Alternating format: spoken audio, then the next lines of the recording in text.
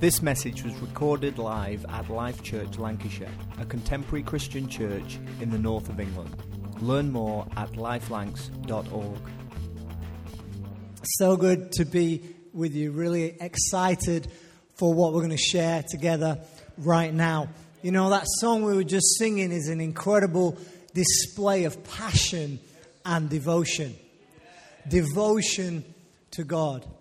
And right now at Life Church, we are bringing some teaching out of a book in the Bible called Leviticus. And I'm going to explain what that is and explain what that means. But what we see here is a people who have that same passion, that same sort of devotion to God, like we were just singing about. In fact, they believed they were a chosen people.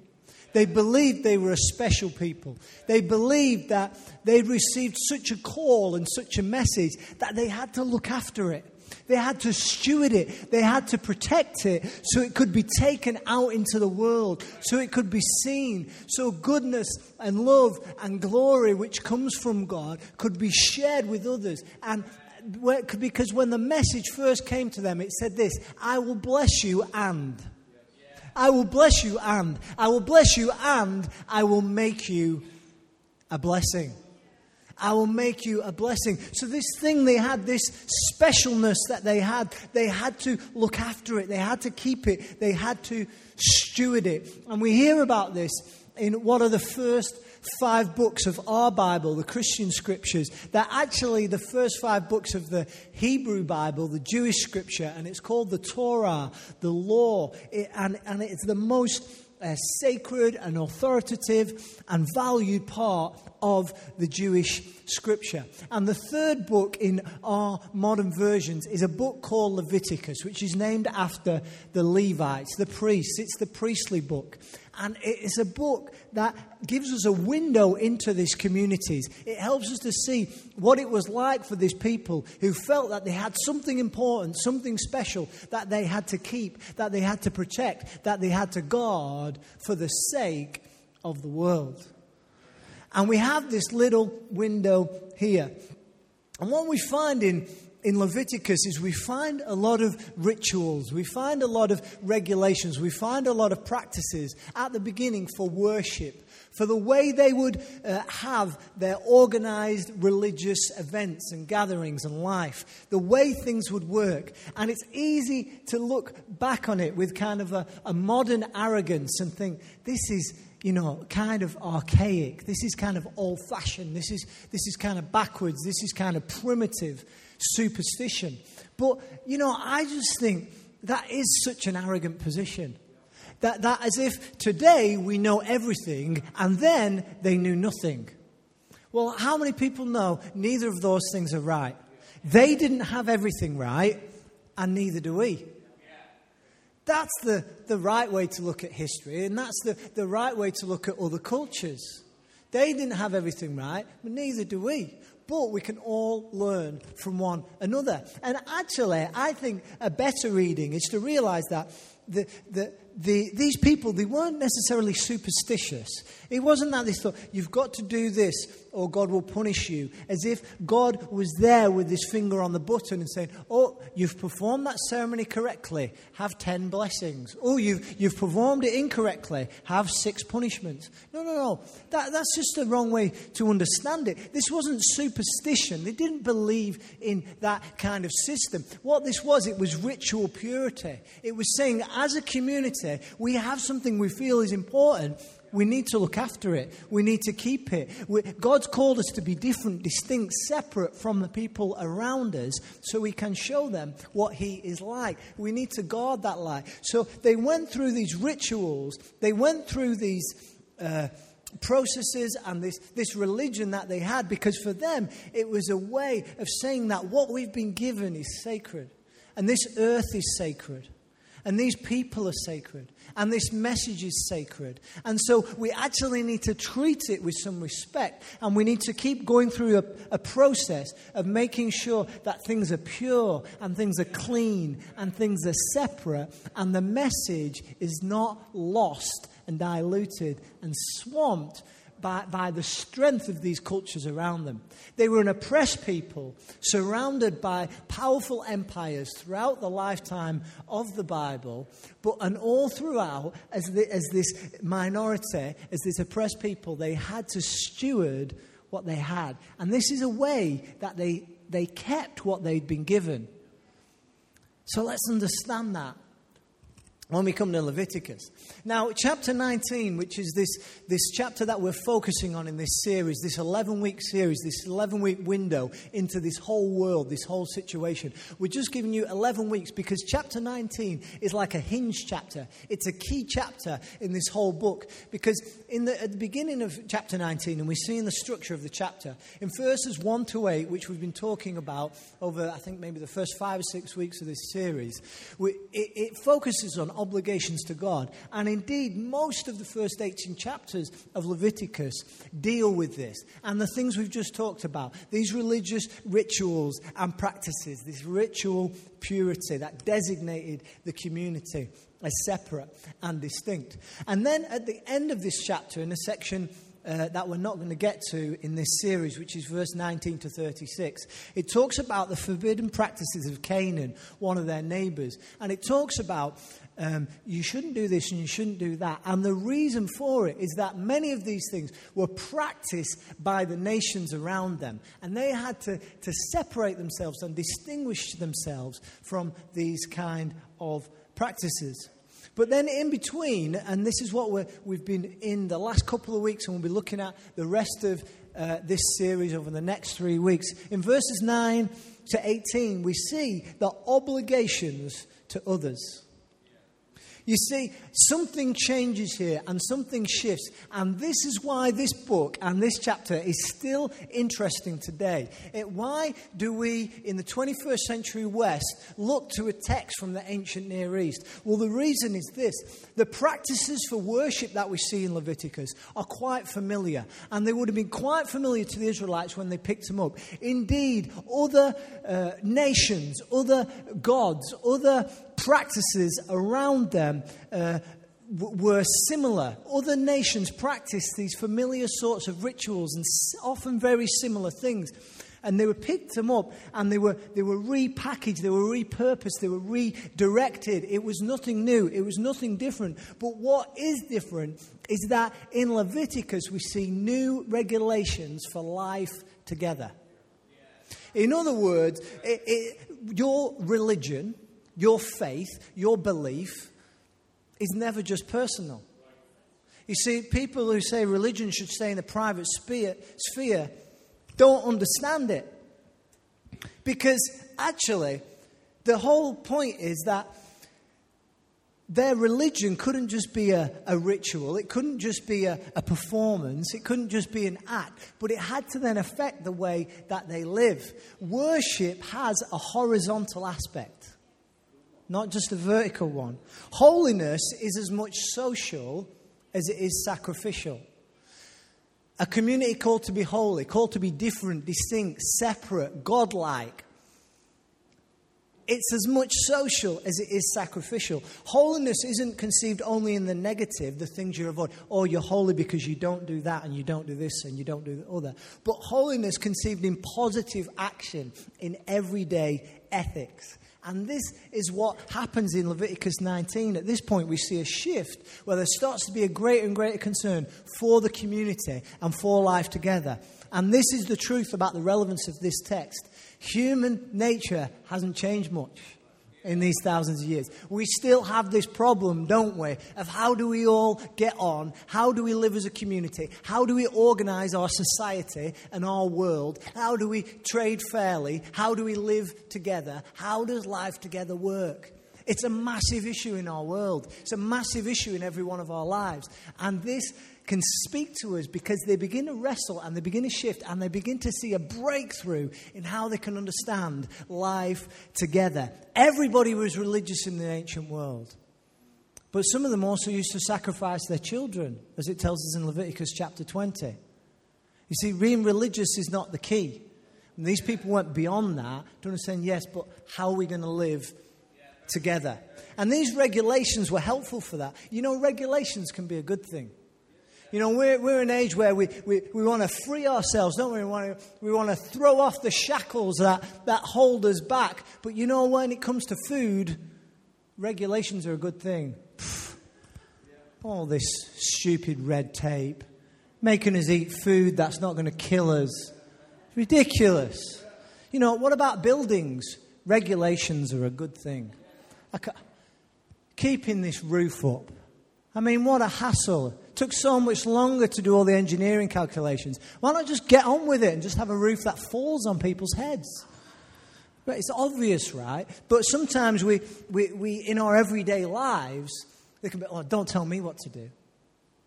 But actually, we need to understand that these boundaries can be a good thing. But what we need to do is go into a deeper way of being, where we don't just do it because that's the rule, that's the boundary, but where we do it from the heart. How many people know you don't want a chef obeying the rules just because somebody's watching him?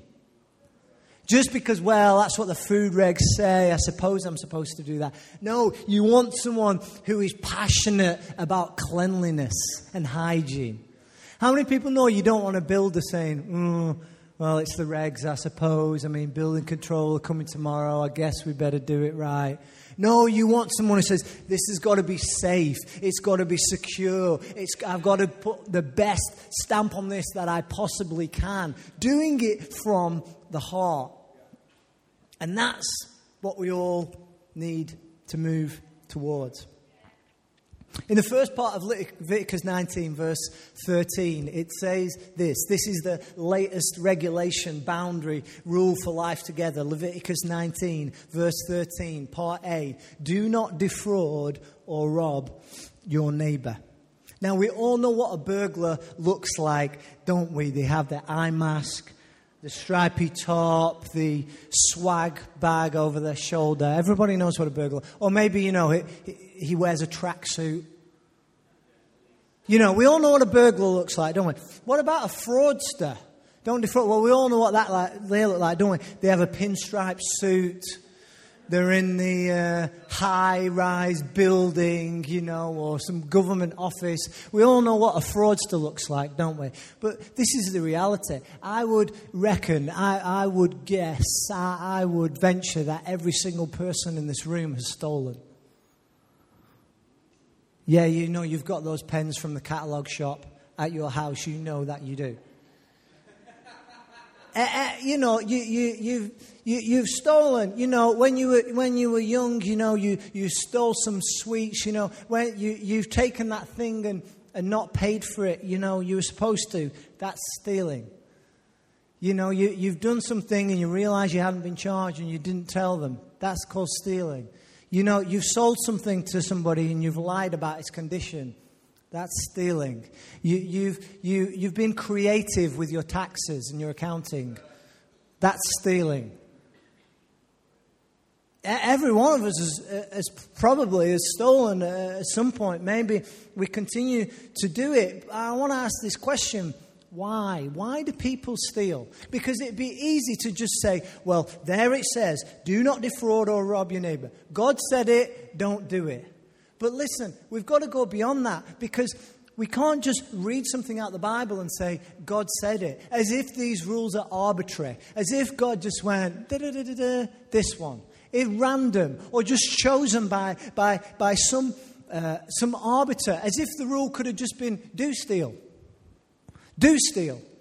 Because that's an opportunity. Can't you see? I am the Lord and I have given you an opportunity there. And if you do not take it, you despise my opportunities. Therefore, because you have not stolen, I will punish you. Like, if it's just because God said it, well, what's the difference? We may as well say, do steal. You see, do not steal is not an arbitrary rule. And we're going to come to that later. But why do people steal? You see, I think we should think more about it. I think we should go a bit deeper into it, because there are many reasons why people steal. First of all, probably the most obvious one is people steal to meet a need. They're hungry. They need food. They have a life-controlling addiction, and it compels them into it. And they have no means to be able to meet that need, or insufficient means to meet that need. They don't have the resources or the opportunity to go and get those resources. So instead, they steal. And I think, to some degree, we can empathize with that, can't we? We can understand that. Number two, and I'm going to draw all these together, but number two is they don't trust the God who provides. And I want to be sensitive with this, but let's just realize that we see all throughout this scripture that we're encouraged to trust God. Sometimes even when it goes beyond our understanding, some trust in chariots and horses, but we trust in the name of our God. I've never seen the righteous forsaken, nor their children begging bread. Jesus said, you should pray, Father, give us our daily bread. And sometimes we won't keep hold of that trust. So we think instead we'll take. But I want to be sensitive with that. Not everybody knows God. Not everybody has come to that point. And they may be in that position of desperate need. I don't know what I would do in that position, but I'm pretty sure that if stealing was the only way to feed my children, it's a difficult decision. Let's put it that way. But the reality is, we're very, very rarely, or almost never, in that position where we really is our only option. There was many reasons why people steal. Number three, people steal because they have convinced themselves that they are entitled to. They have convinced themselves that they are entitled to. Socrates, a Greek philosopher, talked about this. The fact that no one knowingly commits an evil action. Think, I'm really evil, so I'm going to go out and do something evil now. That's not the way people think. But what happens is evil is turned good in the mind. That before we do something, before we enter into something, we convince ourselves, well, really, it's the right thing to do. Really, there's some greater purpose. Really, there's a reason. And we feel that we're entitled. Often in poorer areas, cheating the landlord and the taxman and the moneylender is not only considered a right, but a virtue. It's to be praised. Think of the great English myth of Robin Hood. What did he do? He's a thief. He stole from people. But it's okay, because he only stole from the rich and the corrupt. So we turn it into a virtue. We turn it into a good thing. And we think we're entitled to. Things aren't fair. Things are out of balance. I'll even them up a bit. Stealing becomes a virtue. Why not steal in a competitive environment? Why not steal in the global race? Take what you can get. We have a win-lose mentality. One of us is going to win and one of us is going to lose. It's like a game of football. There's no other option. So if I'm going to win, they might lose, but they've been winning a lot. I'm entitled to. People convince themselves it's okay to steal from some people because they're entitled to. Number 4, people steal because they're driven by greed, jealousy, or seeking revenge. Hard, isn't it, in our culture when we see so many people who have so much, or just our neighbour who has just that little bit more than we do. But greed and jealousy and revenge can be things that stir up within us and encourage us to take.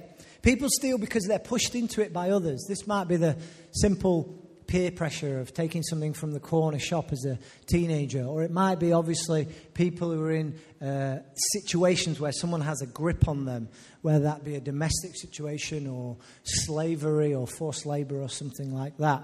They're pushed into it by others. Number 6, people steal because they enjoy the thrill of it.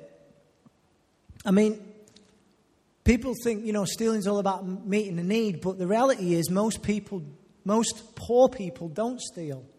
And many who are well off do. So these other reasons all come into play. There's far more to it. A woman went into a shrink's office and he said, I'm afraid you're a kleptomaniac. And she said, really? Is there something I can take for it? People steal for the thrill of it. Number 7, people steal because they lack empathy.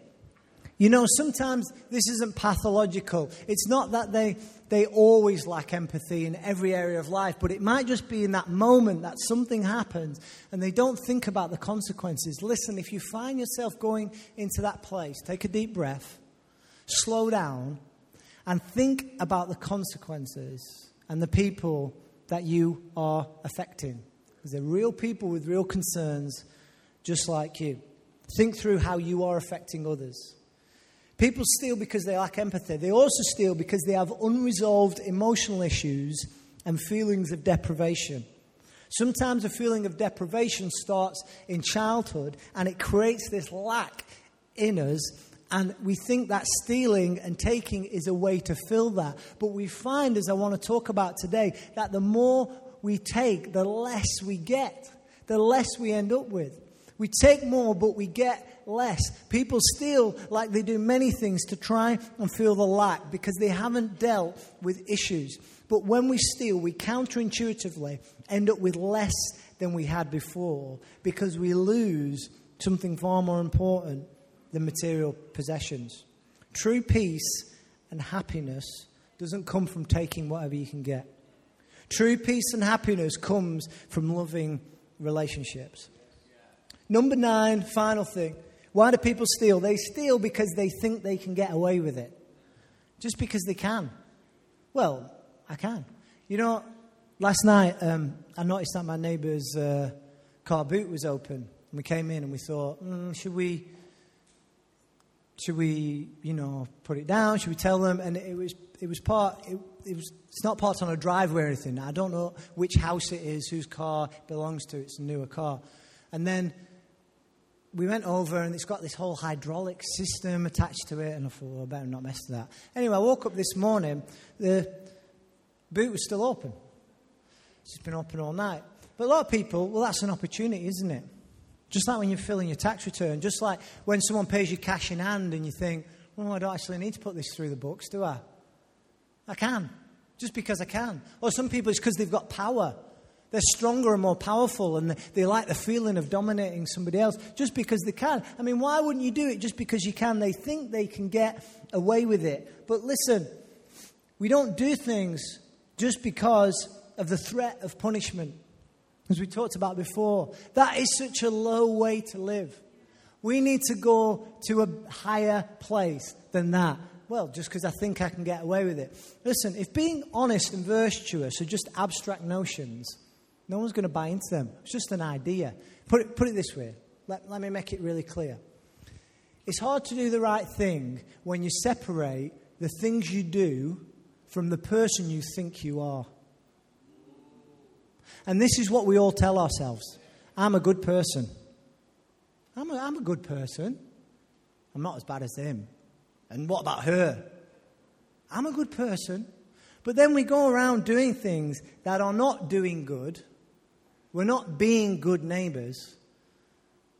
And when we're stealing and when we're on the take, it's not a good, positive contribution to our community. But we keep telling ourselves, I'm a good person. Yeah. But I'm a good person, so I need to take from them because they're not. Or I could use this better. I could do something better with this. And to all of our ethics and everything we're talking about in this series, this applies. We've got to be careful that we don't tell ourselves one story and turn evil good in the mind, because everybody, even the worst perpetrators of the most heinous crimes that we can imagine, convince themselves that they're doing the right thing. It's difficult. Don't steal because you'll get caught. Don't steal, God will punish you. It's kind of the same as the first one, isn't it? But no. Just like the chef and the builder, we should do good from our heart, from our desire, from our character. But we live in a culture, as maybe we always have, where people are more concerned with doing what benefits them in the short term rather than building their character, something which pays off in a lifetime. Don't steal because you'll get caught. No. Don't steal because of our life together. Because we're all connected. Because we're in community. This is a reason not to steal, or else it could have easily just been do steal. Don't steal because of our life together. The unfair distribution of resources has weakened the fabric of society by eroding trust and upsetting our sense of fairness. And some people, like Robin Hood, use this as a reason to steal. I'll even things up again. But remember, this can also be used as an argument against stealing, because we can't make thieves the arbiters of fairness. You know, why is Robin Hood the one who decides what is right and what is wrong? You know, in other words, you can't put the police in charge of the market. Now, the police can supervise the taking. The police are in charge of making sure that the taking of things is fair and people don't take things that are not theirs. But when it comes to trading, if the police now become in charge of the market, what's going to happen? Bribery, corruption, backhanders. You've got to separate these things out. You can't take something because you've decided that you now are the one who decides what's fair and what is not. Instead, we need to contribute to our life together. And we need to challenge these things wherever we find them, even when we find them on a society-wide level, on a national level, on a global level, because people are being oppressed, people are being took from. You know, look at the way that when you turn 18, credit card companies are all over you. The way that credit card companies market to students. You know, neurologists tell us that the adolescent brain isn't developed the way the adult one is to understand the buy now, pay later math. They haven't grasped that as fully, and some of us never get to that place. You know, we were all hunter-gatherers, and grab it now was always more beneficial than get it later, because you wouldn't be alive to get it later. And that's within us all. But, you know, neurologists tell us that particularly within adolescents, they haven't grasped that. They can't see it, the long-term plan. So the way that credit card companies target students is child exploitation.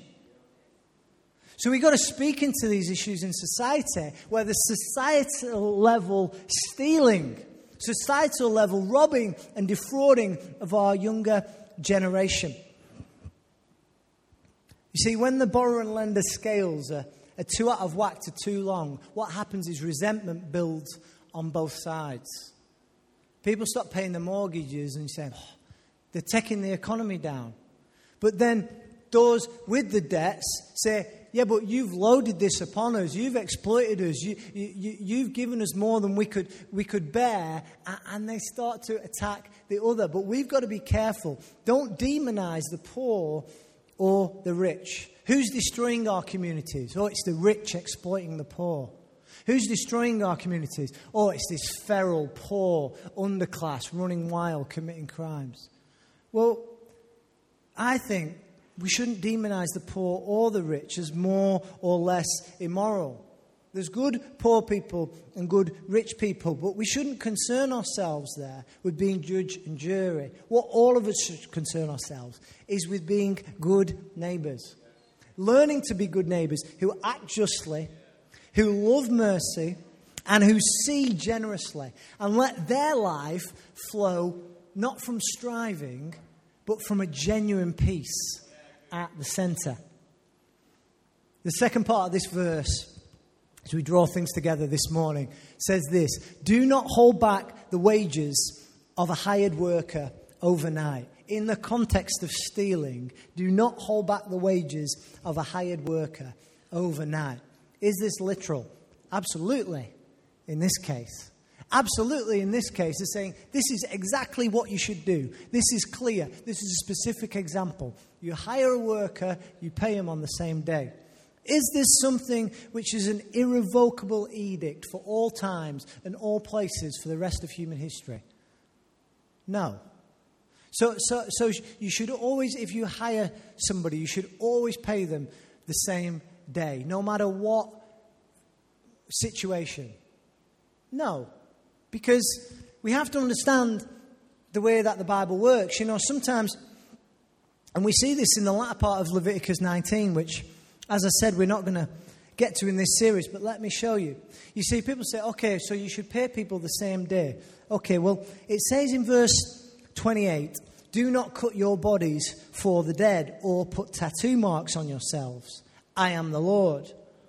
Or some people here with tattoos today. And you've had some Christians tell you, well, it says in Leviticus 19, in black and white, don't get a tattoo. It's there.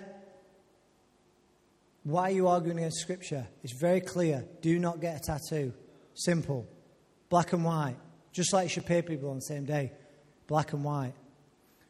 The thing that these people who often tell you not to get a tattoo is they, with their big Bibles and their suits and their clean-shaven and their short back and sides, is that in the verse before, verse 27, it says, do not cut the hair at the sides of your head or clip off the edges of your beard. So when people say, don't get a tattoo, it says in the Bible, but I don't see them with the Orthodox Jew hair coming down the side. I don't see them with the beard going out here with the whole bushy beard thing going on. So just to at least be consistent, right? So you see, the whole point about the tattoos and the marks for the dead and everything was what we've talked about. It was a distinguishing from the people around them. And when you see the other practices and the other things that people are involved in, like I say in the next chapter, sacrificing your own children, it's horrific, it's barbaric. And God says, look, if you do that, it's fatal. Because we can't have that in our community. And this is a mark of distinction. So listen, when it says pay someone on the same day, say, whoa, I got an invoice and it said 30 days terms. And I waited 15 days and now I realize I should have paid them on the same day. No. What this verse is talking about is the day laborers. Now, these day laborers were not family members. People at this time, they lived in groups and they lived as extended families, and they would have farms and they would have land and they would work together. It's hard to farm as an individual, isn't it? But you get together and you can do something and you can support each other and you can share the load. But these people somehow had lost their land. They had low status. They were easily exploited and they were in immediate need of the wage to feed their family.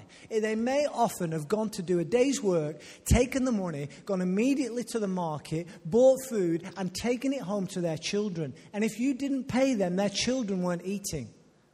So in other words, don't exploit the poor. If you've agreed to pay somebody, pay them on time and pay them the full amount. Be a person of your word. Be a person who helps people with dignity. If you've got the ability to give somebody a job as an employer, that is a great thing. And you should be valued because you're contributing and you're helping somebody, but you must do what you said you would do. And what we see here is, again, in distinction to the cultures around them, an emerging concern for the powerless members of society. Something begins to spring up here which we can learn from today. Not by reading everything in black and white and thinking, right, I'll pay people on the same day, I won't get a tattoo, I won't cut my beard. No. See what's going on here in the story. There's an emerging concern for the powerless in society. The band are going to come up and join me as we close. And this concern needs to get to the heart of us, like the chef and the builder. It needs to get to the heart of us. You see, charity is a dangerous thing because charity can be employed as a technology of capitalism. What does that mean? Well, it means this. Once a year, Red Nose Day comes around, we put £10 in and we tell ourselves, I'm a good person. Then we go out and grind the wheels of oppression for 365 days. And wonder what's going on. No, we need to develop a concern within us which actually affects all of our ethical practices and the things that we do in our work, in our life, in the things that we buy, in the way that we live, and let our ethics go all the way through us. You see, here we are in church, and the thing is, just like charity, prayer can function in that way too. That when we hear about something, we say, oh, God, bless them. And we pray for them. And then we go on our merry way. But actually, good prayer, what real prayer does, is it starts to change us. Because a relationship with God starts to reorder our desires, reorder our loves, reorder the things we care about. So when we pray genuinely, what happens is it actually propels us out. It leads us out. It informs our everyday. So let's not give nominal amounts and pray nominal prayers, but let's give so much and pray so much that it actually changes us, and it makes every single day and every single action one that is transformed to this different way of thinking. See, God rescues us with his incredible love. And see, I don't believe in a God who rescues us from God.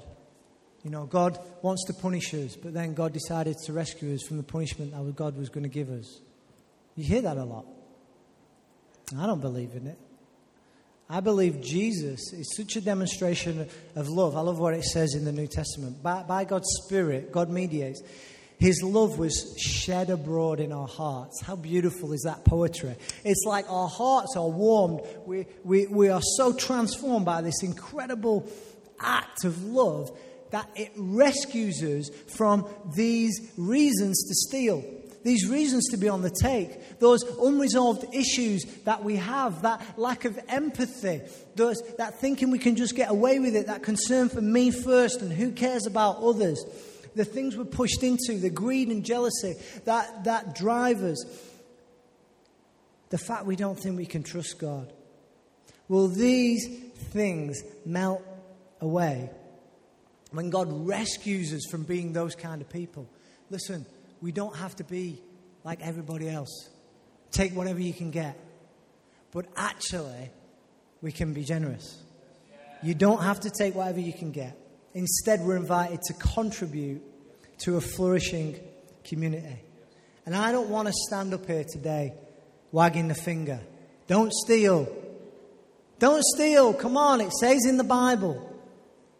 What I want you to do, and hopefully what I've been able to give you time to think about this morning, is the fact that we're invited into this life together.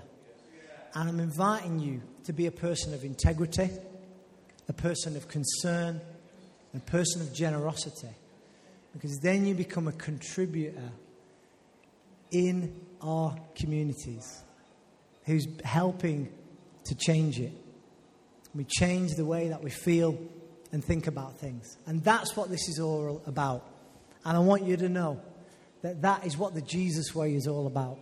That is what this scripture is all about. It's not about rules and finger wagging and, oh, I'm a bad person because I didn't do what's written down. Listen, these things are written down to help us become the human people that we're really supposed to be. And Jesus embodied that and called us to follow him in that. Discover more about us at lifelanks.org and stay inspired by subscribing to the podcast via iTunes. Thanks for listening.